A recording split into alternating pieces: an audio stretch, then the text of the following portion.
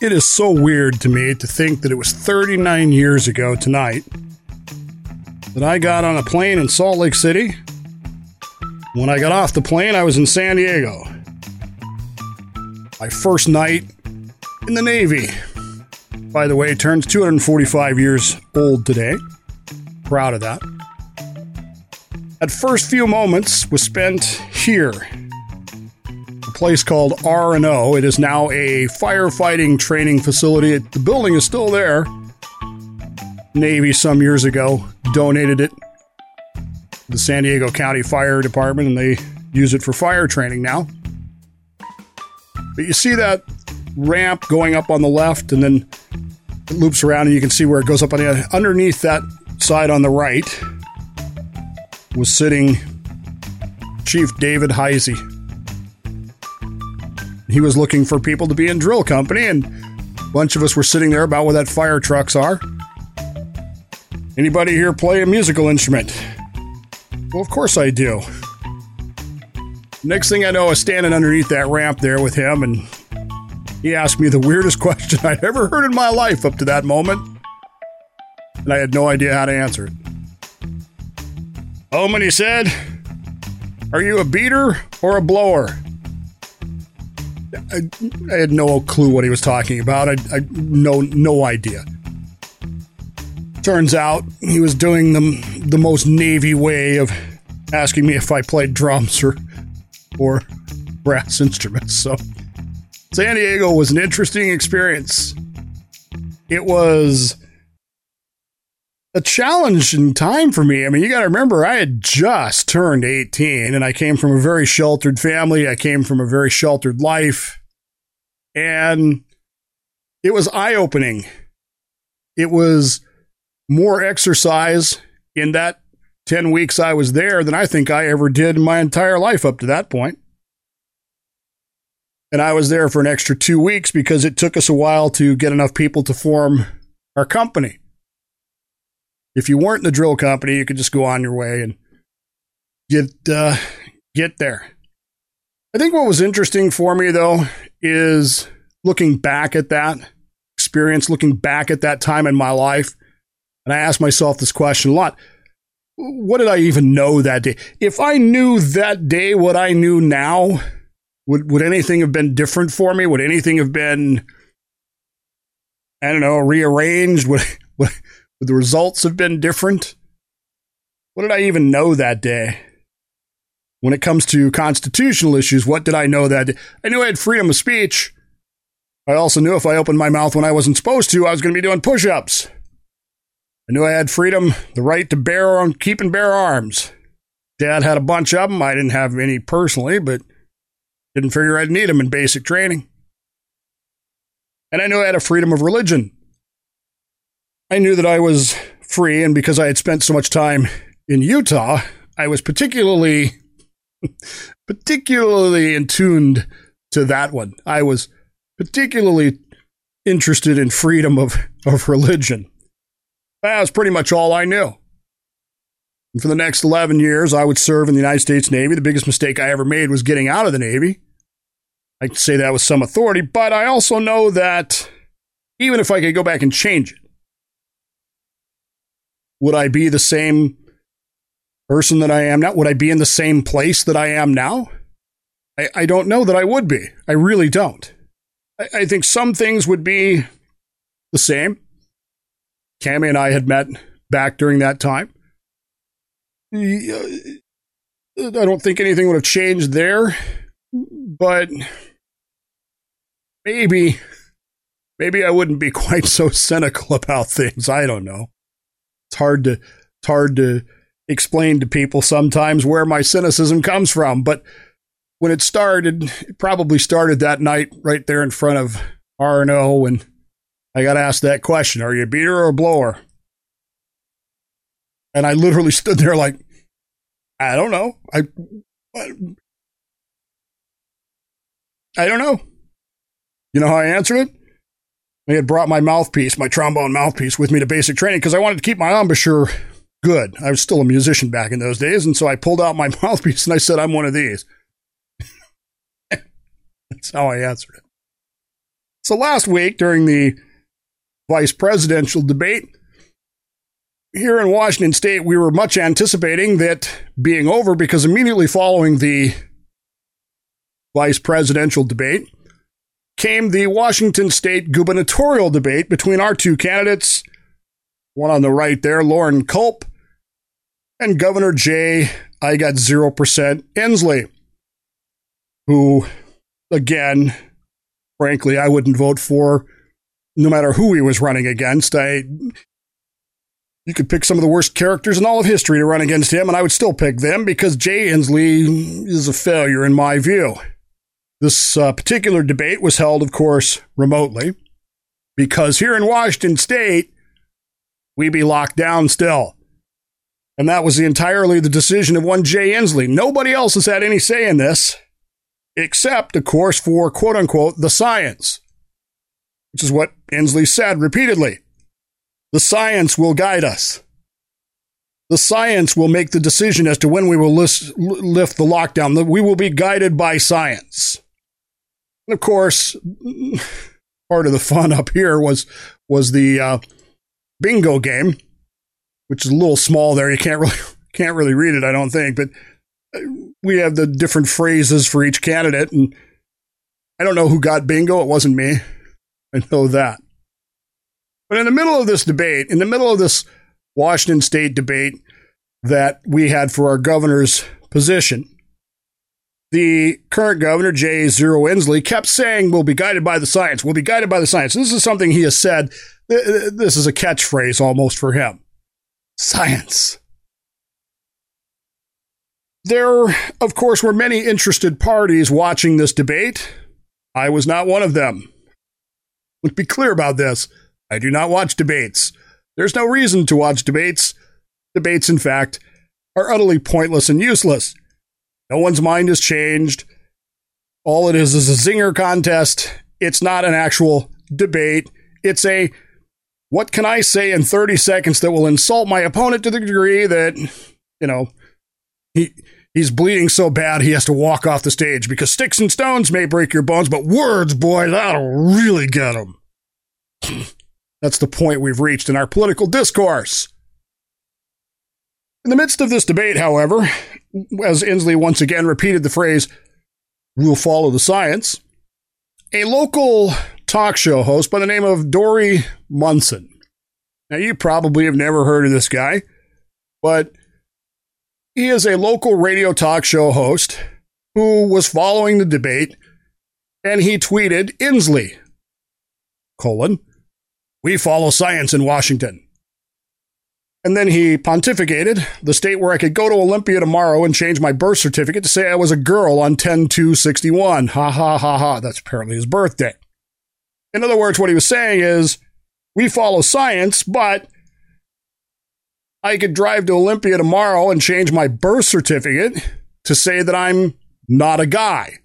I'm a female. I can simply snap my fingers, drive down to the Capitol building, and change my gender. Just like that. Now, what you need to understand about Mr. Munson is that he has long said that the science does not support transgenderism. This is nothing new here. There is nothing surprising. There is nothing here that's, shocking about what Dory Munson had to say. In fact, I don't know that you could count all the times that he has already said this, either in social media, in his shows, whatever. But there is a problem. That problem is that Dory Munson is also the host of the pregame and postgame shows for the local football team, the Seattle Seahawks. And apparently he is followed by Twitter. See, this is the part I don't get about Twitter, I guess. Maybe I'm just naive. But I think people follow other people on Twitter just to be offended. If you don't like Dory Munson's radio show, and for the record, I don't listen to him. There's 3 reasons why. Number 1, he's on in the afternoons, and I'm usually busy. But number 2, the radio station that he's on has a crappy signal, and I don't want to stream it. But number 3, I just don't care that much.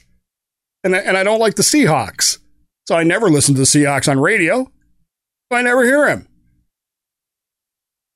But I could follow his tweets, I guess, if I wanted to. But if I don't really care what he says, then why would I follow his tweets? This is the problem with Twitter. You don't follow people to get, recipes or pats on the back or warm, fuzzy feelings. You follow on Twitter to get offended. And of course, it didn't take but, 5 seconds for Ms. Beer Vendor, Kevin Zico, to respond. How are the Seahawks still allowing Dory Munson to be their voice? Well, first off, he's not their voice. He was the pregame and postgame show host, but there you go. He's so opposite of their community-minded messaging, which is true. The Seahawks are very, very, very liberal. And they see that as their community values. And of course, this turned into, oh my God, Dory Munson said something so offensive, so transphobic that he must be silenced. He must be canceled. And of course he was. Within hours, the Seahawks announced that he would not be hosting their pregame and postgame shows last night.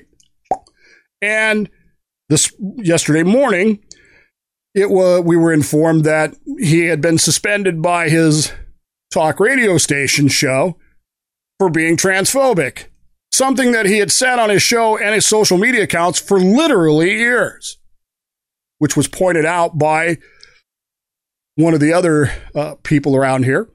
Brandy Cruz is a news journalist for the local Fox station.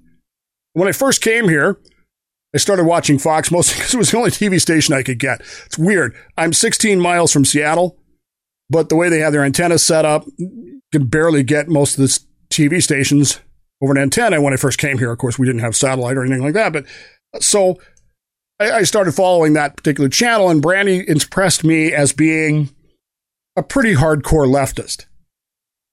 But over the past probably year and a half, and certainly in the last 6 months, I have seen her move hard to the middle.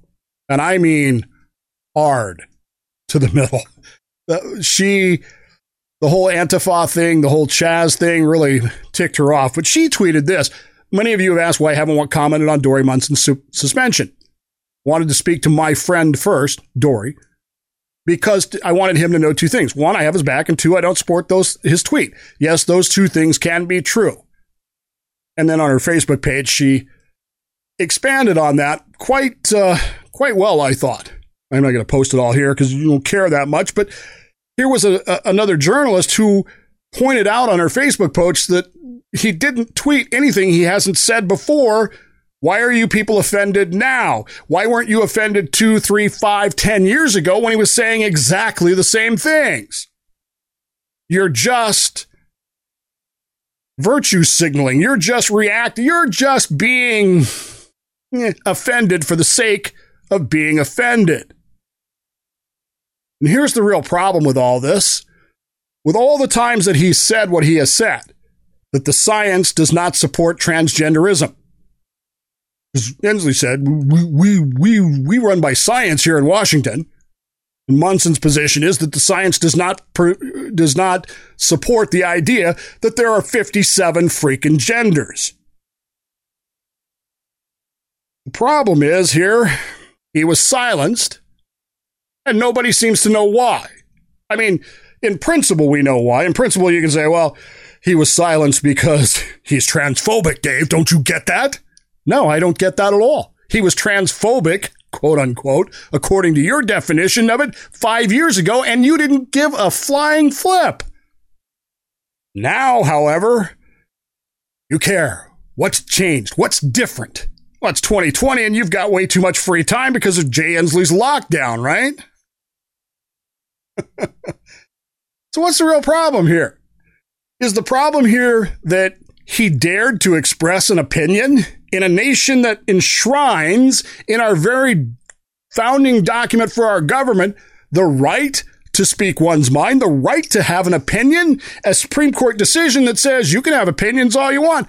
By the way, Dory Munson's not out making the laws that say you can't go to Olympia and change your gender. He's not making any laws that says if you want to have surgery, you can't. All he did was express his opinion. Science does not support transgenderism. It's an opinion. Maybe you agree with it, maybe you don't. But the fact is, he can have an opinion, but he has no power to enforce that opinion on anybody, does he? So is it bad that he expressed an opinion, or is it bad that he stated a scientific fact? Which is it? Or is it the third answer, which is he dared to say the emperor has no clothes? He dared to say you're using science as a punchline. You're using science to rationalize and justify things that cannot be otherwise rationalized or justified. Which is it of the three? And of course, Brandy Cruz's response to that was spot on. Look, I can disagree with him and still be his friend at the same time. And oh, by the way, why have we reached the point? It's kind of funny because Brandy runs commercials virtually every break about more than ever, Americans rely on journalists to get them the story. But should the press be just granted our respect, or should we have to earn it? I'll get to the bottom of the story, blah, blah, blah. Anyway, the point being that it's intriguing that she does, but at the same time, she talks about the fact that the facts are facts. He's been saying this exact same thing for literally years, and you didn't care. Now he's expressed an opinion saying the emperor has no clothes, and you've lost your freaking minds over it. Over a football team, by the way. A football team. My God. We can't let him host a pre-game, post-game show, can we? Because, he's got bad opinions. Oh, other people have bad opinions too, don't they? There are millions of people with bad freaking opinions about things. Flat earthers. Now, for the record, my opinion is that there are no actual flat earthers. There's no such thing. Nobody really believes that the earth is flat. They just tell you that because they want to either A, spin you up, or B, hit on you. And they're trying to have a conversation. They're trying to find an icebreaker that's unique or different or whatever. So, did you know that the earth is flat? Conspiracy theorists. By the way, should flat earthers be forced to shut up? Do I think that flat earthers should be forced into silence? No. Conspiracy theorists just piss me off more than anything. You know this. Primarily because conspiracy theorists literally are stealing valor from people who earned it because they can't deal with the idea that somebody else's attention isn't on them. So they got to have that attention. They got an attention whore. And you know how it is. Attention whore is going to have an attention whore. So they pretend, or maybe even they believe, that this wild conspiracy theory based on half-truths and assumptions is the truth. And the government, everybody else is just trying to silence me. Should they be silenced? No. The answer to conspiracy theorists is more truth, more speech, more discussion. Undecided voters make me mad. I personally don't believe that there is such thing as an undecided voter, but I know some of you do believe in this mythological unicorn that somehow or another, by this point in time, somebody out there they just can't pick. They just got to flip a coin between Donald Trump and Joe Biden because they can't. They're so close, don't you know? I don't believe in that. Should they be silenced? No. Religious zealots who locked away people like Galileo and who continue to demand of Jesus that he condemn COVID. I demand a vaccine. Might have been one of the funniest clips I've ever heard. Played it day before yesterday on DNR, but I don't care for religious zealots. Should they be silenced? No. Political ideologues? Should they be silenced? Should they be forced to just shut up? Or should we have rational, well, even irrational discussions with them? Should we be able to just respond to them? Or should we just force them to be silenced? About anti-vaxxers. I'm well on record about how I feel about vaccination, but I know some of you out there are anti-vaxxers. I've never told you not to say that. I've never told you that you can't post on my show about links about your anti-vax crap. I don't buy it. I don't believe it. I think you're foolish to believe it. But I don't think you should be silenced. That's not even how science works, folks. Science doesn't work by silencing opinions. Science requires discussion. It requires speech. It requires testing. It requires observation and experimentation.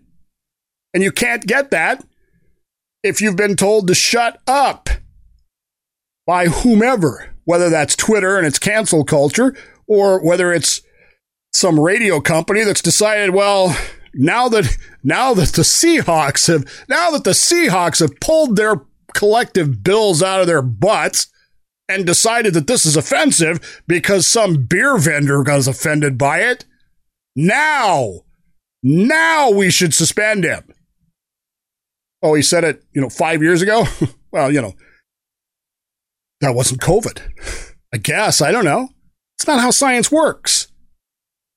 What was once in opposition to the status quo, science was in opposition to the status quo, now has been turned into a tool of the status quo. It's been turned into, you will listen to our science. I actually agree with Inslee. We should follow the science, but which science is he following? Don't we have a right? I know asking a Democrat for what you should be able to see is, kind of the joke of the day these days. Whether it's the Supreme Court or the science. Who exactly is he following? Who exactly is it that's telling him that, well, COVID is just, it's going to get worse, folks. You know that, right? You know it's going to get worse. Reality is that Jay Inslee, Newsom, Cuomo, and others have discovered that their state constitutions allow them great emergency powers, and they want to keep those because all men are corrupted by power. All of them. And all the better if you can, use censorship and science to do that. By the way, I don't know what's going to happen with Dory Munson. I don't care. I didn't apply for the job because I don't want to commute to Seattle. But you know what the worst thing about censorship is?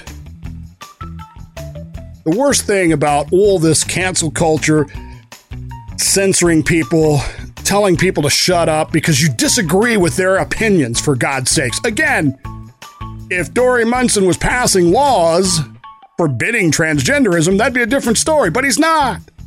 All he's saying is, the emperor has no clothes. The worst part of censorship is that